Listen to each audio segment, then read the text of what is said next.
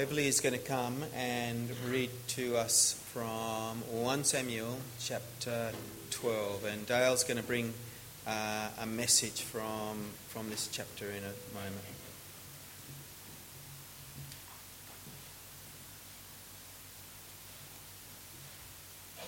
In the Pew Bibles, this reading is on page 221.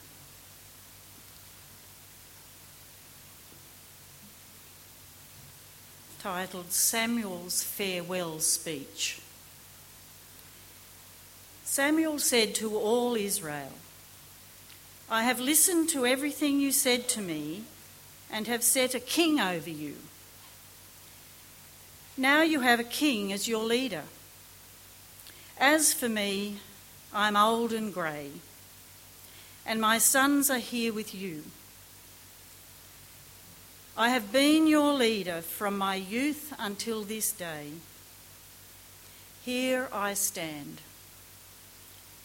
Testify against me in the presence of the Lord and his anointed. Whose ox have I taken? Whose donkey have I taken? Whom have I cheated? Whom have I oppressed?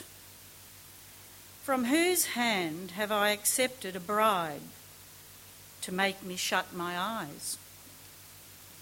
If I have done any of these things, I will make it right. You have not cheated or oppressed us," they replied.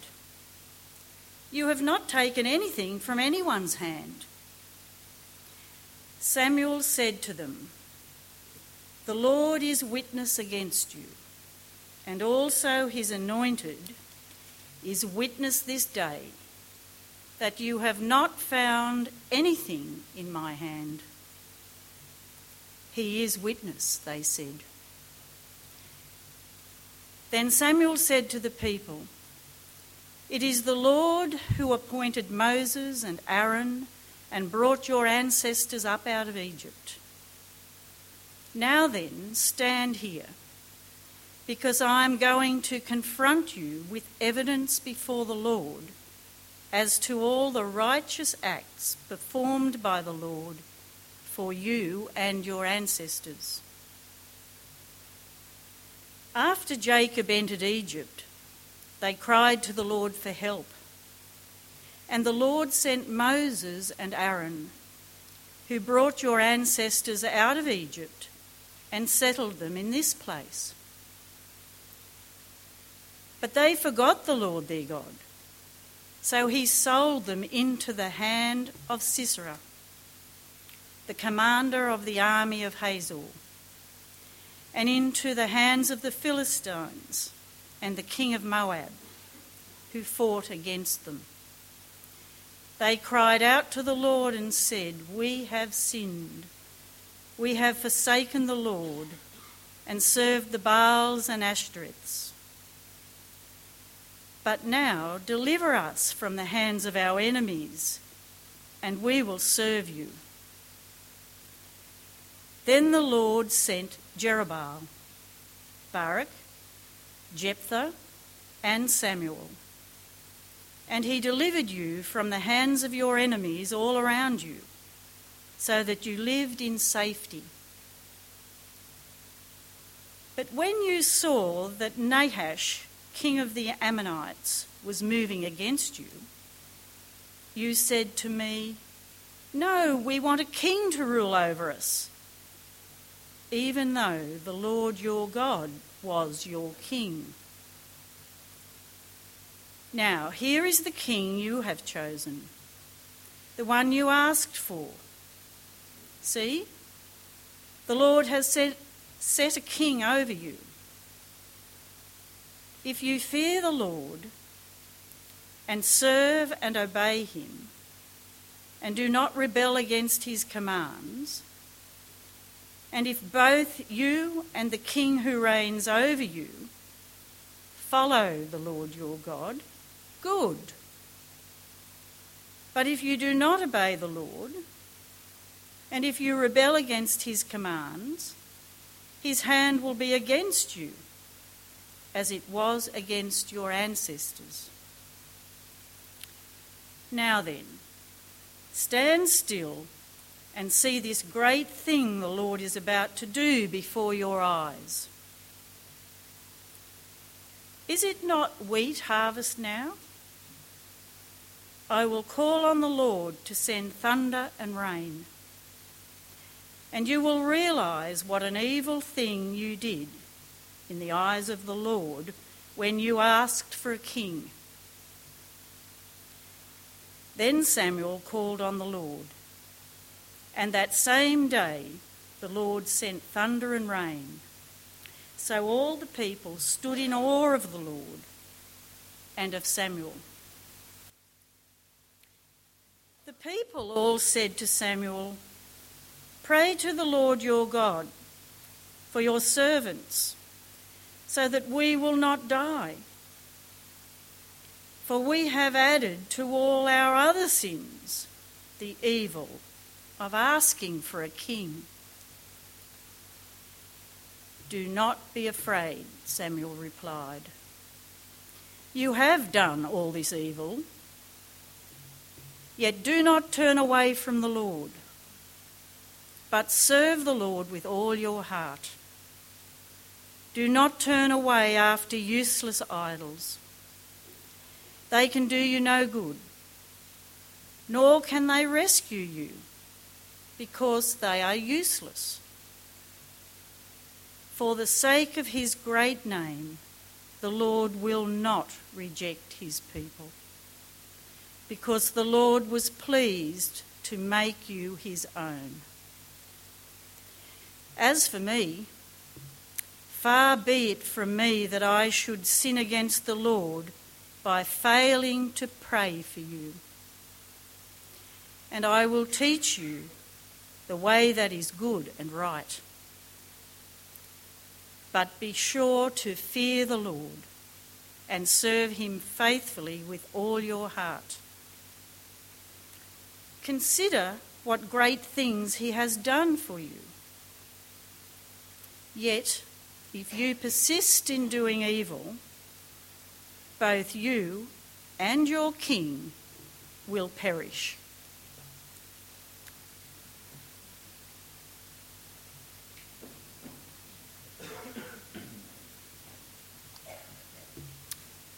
Thank you, Bev. So let's ask God's help as we seek to open our hearts to what the Holy Spirit wants to do in us today.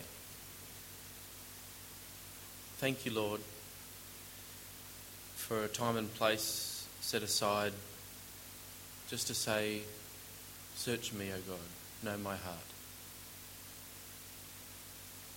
We ask, Lord, that your word would fall upon good soil, that we would receive your words, that we'd be humble and receptive and responsive. We thank you very much for your faithfulness, for your goodness, that we can enjoy how good you are today, our Father. In Jesus' name, amen. So good morning. Nice to be with you. You should all be jealous of me that I get to look at your lovely faces from up here. We've been going through the book of Samuel, and I'm just going to bring you up to speed. You may have been here the whole time, but I'm going to bring you up to speed anyway. It's a wonderful story, the story of the history of God's people, and the story is for us. You ready? So I'm starting from chapter 8, where Samuel, he has served God's people his whole life, and he's old, and he's appointed his children, his sons, to be judges in his place. But his sons are not like him. They're corrupt. They're scoundrels. They're greedy. They're dishonest. And the people come to Samuel and they say, "Look, you're old. Your sons are no good. We want a king." And this is upsetting for Samuel. He takes it personally, it seems. And he goes to the Lord And the Lord says to Samuel, they're not rejecting you, they're actually rejecting me. Just like they've done ever since Egypt. So go and talk to them and tell them that if they go ahead with this king business, they need to know what they're in for. So Samuel goes back to them and says, if you want a king, this is what a king's going to be like. He'll get the best of all you've got. He'll take your sons and your daughters in his service, and you'll end up being his slaves.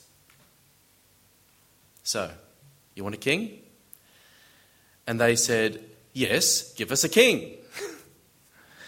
We don't care.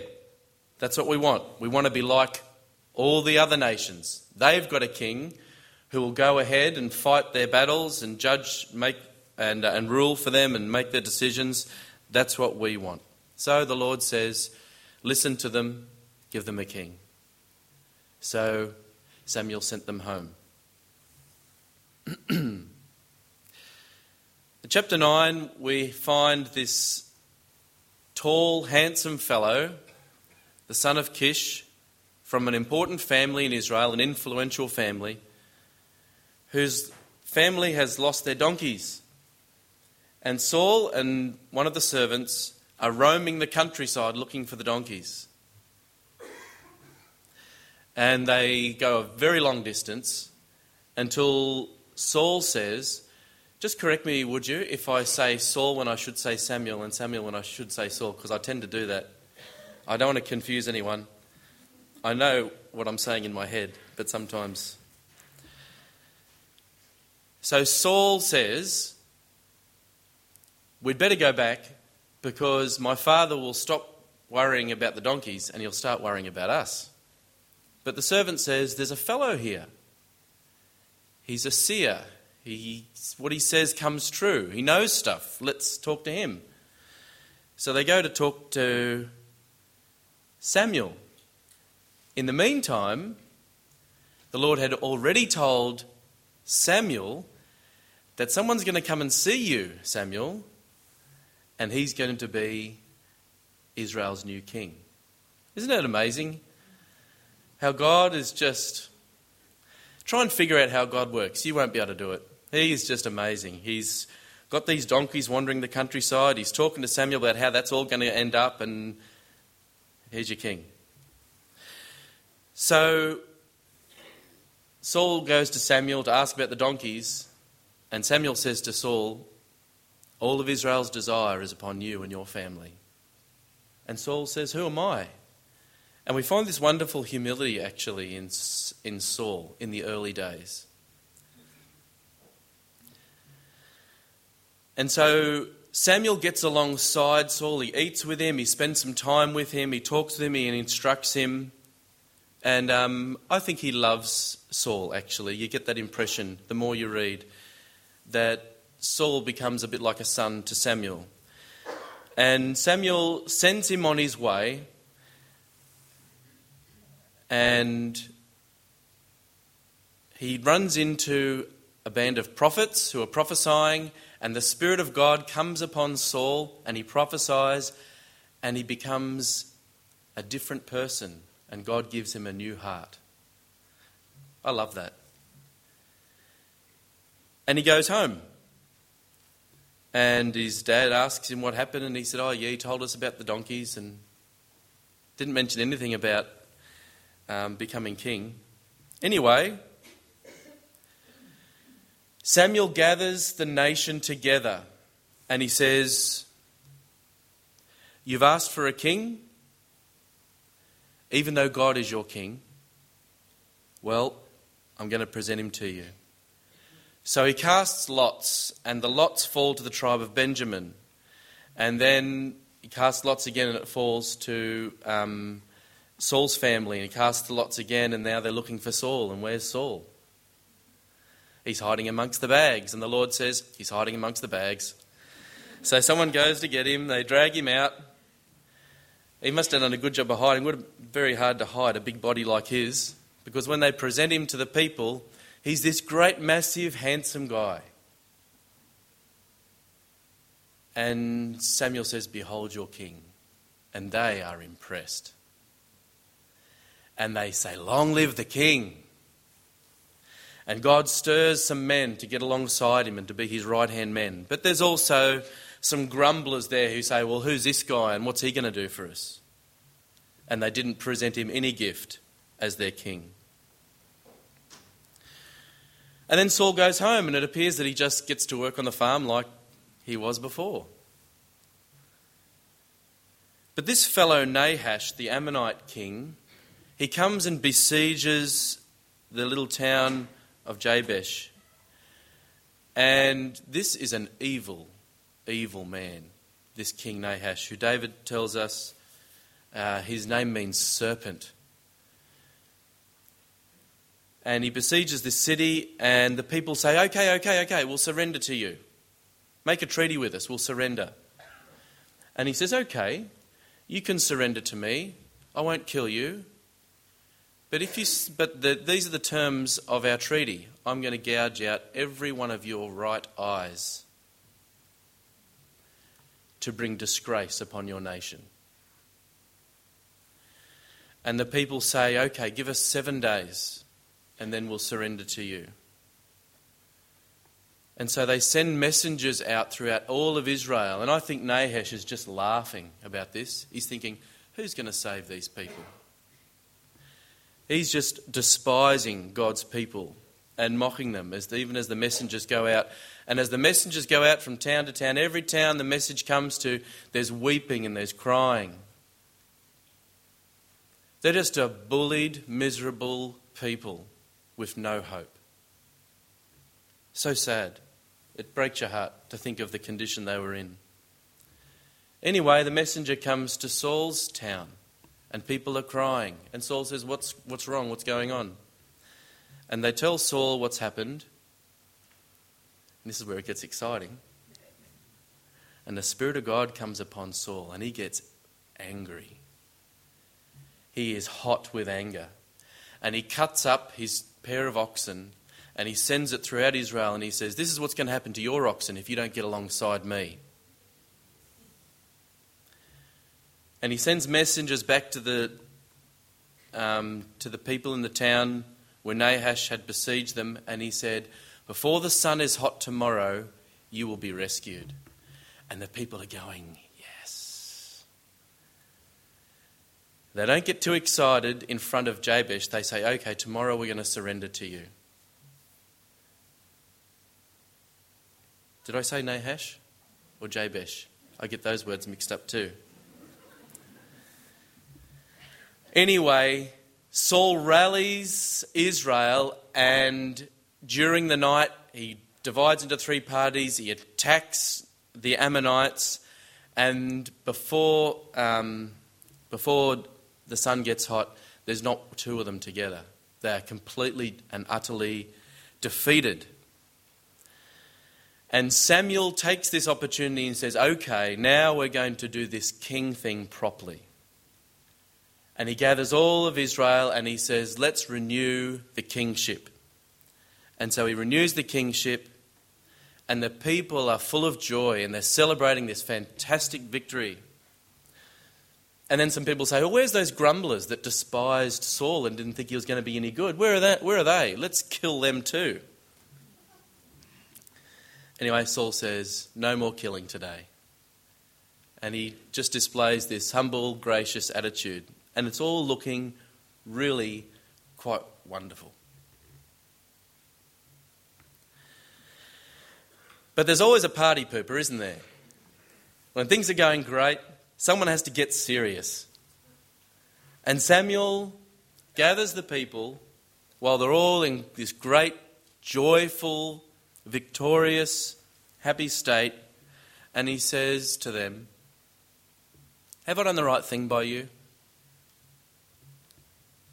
And they say, "Yes." "Have I stolen anything? Have I been corrupt? Have I taken advantage of you? Have I used my power wrongly?" "No." "Where's this going, Samuel?" And from this beautiful place of integrity, of lifelong service, he brings a hard word to Israel. Why? because he's about to hand over the leadership to Saul. And he knows that the people are not necessarily on a good trajectory. He loves them. He shares God's heart for them. And he wants their future to be good. But he doesn't believe that their future at the moment is automatically going to be good. Because God can get you out of a tangle and you can still be headed on the wrong track. Don't you think? Has it ever happened to you?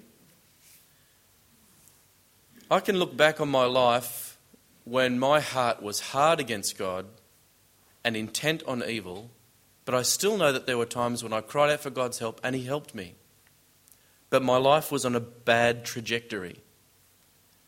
And so, could I have hope just because God had helped me? Not necessarily. I think about this fellow in John chapter 5 who'd been crippled for 38 years. And Jesus comes to him and asks him if he wants to get well.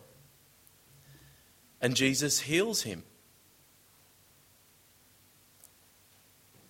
And then Jesus finds him later and says, "See, you are well. Stop sinning, or something worse might happen to you." What could be worse than being a beggar, a crippled beggar for 38 years? It must be bad. Jesus looks at the trajectory of this man's life and he says to him, I've picked you up out of this tangle that you're in, but you've got to get on the right track. Otherwise you don't have hope for the future. And so this is what Samuel wants to do for the people. And I've got 4 C's for you this morning. 4 C's that he applied to the people and 4 C's that apply to us today, so that we can be people who know that we have hope. Are you ready? Cool. One person's ready.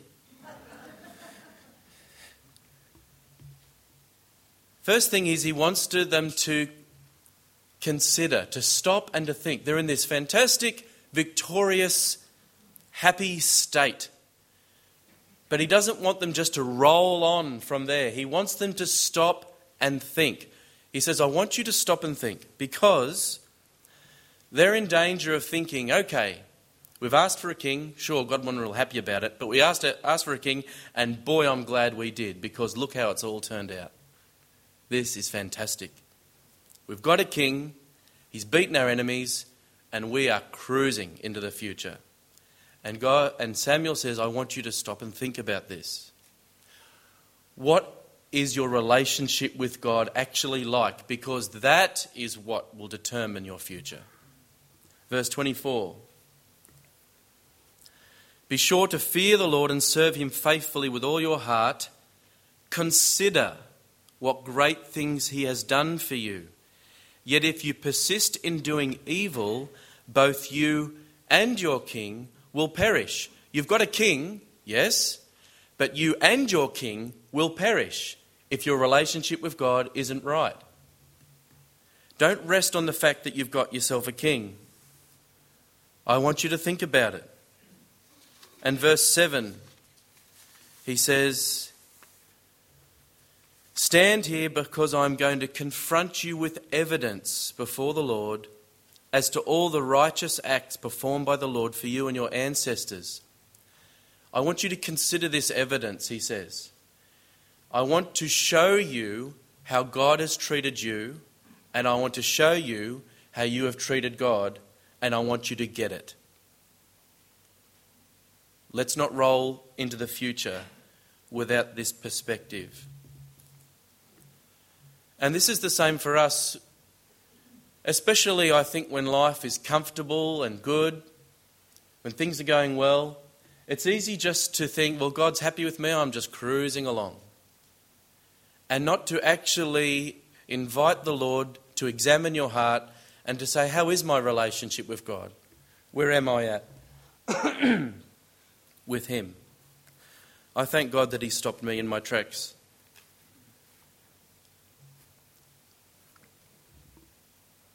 Second C is cry out. You can only have hope if the cry of your heart is directed towards God. This is what Samuel says to them. He says, listen, Jacob entered Egypt, this is verse 8. When Jacob entered Egypt, they cried to the Lord for help, and the Lord sent Moses and Aaron. But then they forgot the Lord, and he sold them in the hands of Sisera, the commander of the army of Hazor. And then verse 10, but then they cried out to the Lord and said, we have sinned, we've forsaken the Lord. And then verse 11, then the Lord sent Jerubbaal, Barak, Jephthah and Samuel. It's funny how Samuel talks about himself in the third person, isn't it? And he sent Samuel. I just like that little bit there. And he delivered you from the hands of your enemies all around. So this is what Samuel's saying. When you cried to God, he always helped you. Always. But when you saw that Nahash, king of the Ammonites, was moving against you, you said to me, no, we want a king. So hurtful, so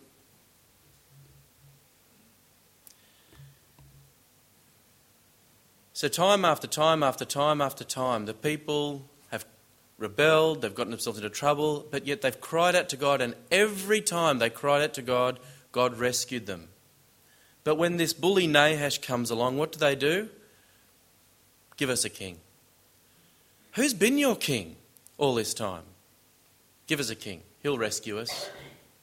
Who's been rescuing you all this time? God is your king. It begs the question, when we are in trouble, when we're confronted with difficulty, when we are threatened by something, where is the cry of our heart directed? What do we reach for in order to have hope and have confidence? Samuel says to them, verse 21, don't turn away after useless idols. They can do you no good, nor can they rescue you because they are useless.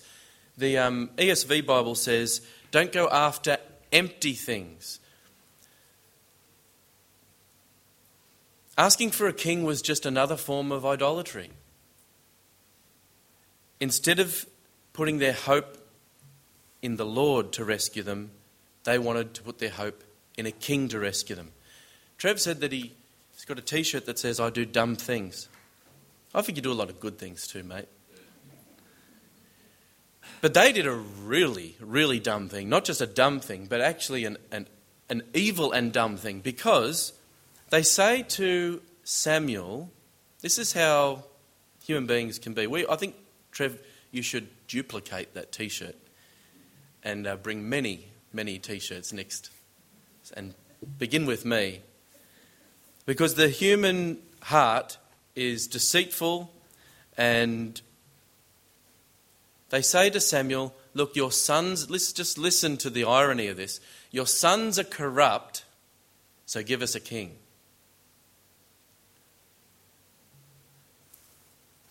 That's real smart, that is. What's a king? You're setting up this thing where you've got a king, and then the son becomes the king, and then the son becomes the king, and then you're stuck. If Samuel had been a king, they were stuck with the sons. So they say, oh, we don't like your sons, give us a king. Dumb things, empty things. This poor fellow who was sitting by the pool at called Bethesda, and Jesus says to him, do you want to get well? And the man says, sir, whenever the water is stirred, someone always gets in before me. I've got no one to carry me down so that I can get well. What was he thinking? So apparently an angel would come along and stir up the water, and if you got into the water first, you would be healed. And he's been here 38 years with this hope in his heart, maybe next time the water is stirred, I'll be in there first. Then I'll be healed. Now, this is the human condition, that we hope in empty things. And the lies of Satan just take on so many different forms throughout the world. And Jesus comes to him later and says, "See, you are well. Stop sinning, or something worse may happen to you." What was his sin? Well, think about this for yourself, because perhaps the Lord had something else in mind than what I'm reading. But see if you think this rings true to you. He's been crippled for 38 years. He's not getting up to much mischief. He can't really, can he? Perhaps the sin that Jesus wants him to let go of is his false hope. Jesus has got him out of a tangle. Now he has the opportunity to put the hope of his heart in someone true. Someone who really can help him. Someone who'll give him hope for the future. Let go of your idols and put your trust in me. That's what I think Jesus was saying to this man. That's what Samuel is saying to the people of Israel. Stop putting your trust in empty things. You've been crying out to idols. Now you're just crying out to a different idol. You've got yourself a king and you think everything is great. It's not great. The hope of your heart, your cry for help, must always and only be in the God who is your king. So let's examine our own hearts. Where does my heart turn when I'm in trouble? It has to be in God, or we actually don't really have any hope at all. The third thing he wants them to do is to confess. I remember talking to a fellow who was having, some years ago, who was having some marriage problems. And he said, she keeps on wanting to talk about the past. I'm not going to talk about the past. I'm just not going to engage in those conversations. Well, that makes it a bit tricky, doesn't it? And perhaps there's more, I'm simplifying the problem. But it is true that if you're not prepared to look at the past and deal with the past, then you haven't got much of a future in terms of that relationship. You've got to be able to own your stuff, acknowledge it as wrong, admit the hurt that you have caused, and ask for forgiveness. Then the relationship can move forward.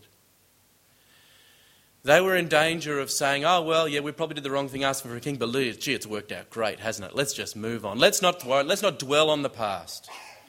But Samuel says, no, please no. What you did was very, very wrong. And it says something about your relationship with God that is very serious and it needs to be put right.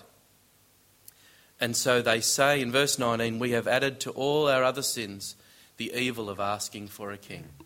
They confessed. And so do we. When we become aware of our sin, we don't deny it, we own it, we seek forgiveness, and then we can move forward with hope. And finally, before we come to a time of communion, Samuel says, now I want you to commit yourself to God. And this was the pattern. They cried to the Lord, verse 10, and said, we have sinned, we've forsaken the Lord and served the Baals and Ashtaroths. But now deliver us from the hands of our enemies, and we will serve you. Do you remember Zechariah, who was the father of John the Baptist? And he didn't believe that his wife was going to have a baby, and so he wasn't able to speak. Do you remember that? But finally, when John was born and he was able to speak, he comes out with this beautiful, like a psalm of praise to God.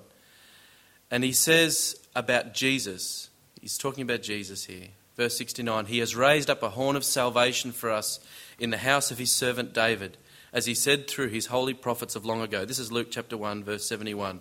Salvation from our enemies and from the hand of all who hate us, to show mercy to our fathers and to remember his holy covenant, the oath he swore to our father Abraham, to rescue us from the hand of our enemies and to enable us to serve him without fear in holiness and righteousness before him all of our days. This is what was on the heart of Zechariah. We just want to be free to serve you, God. This is the point of being rescued, of being saved, is so that we can be free to serve the Lord. This is what a meaningful and full and hopeful and beautiful life looks like. It's a life that is committed wholeheartedly to God.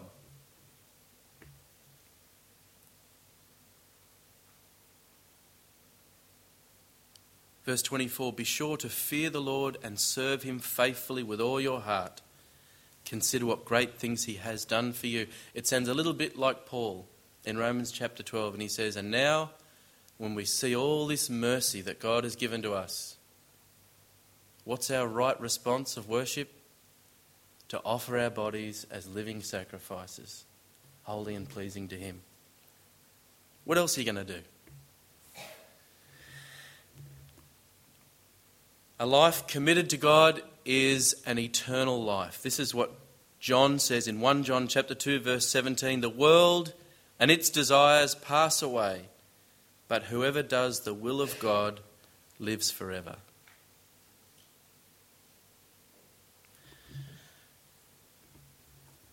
Isn't God good to show us how to have a hope-filled life? Thank you, Lord.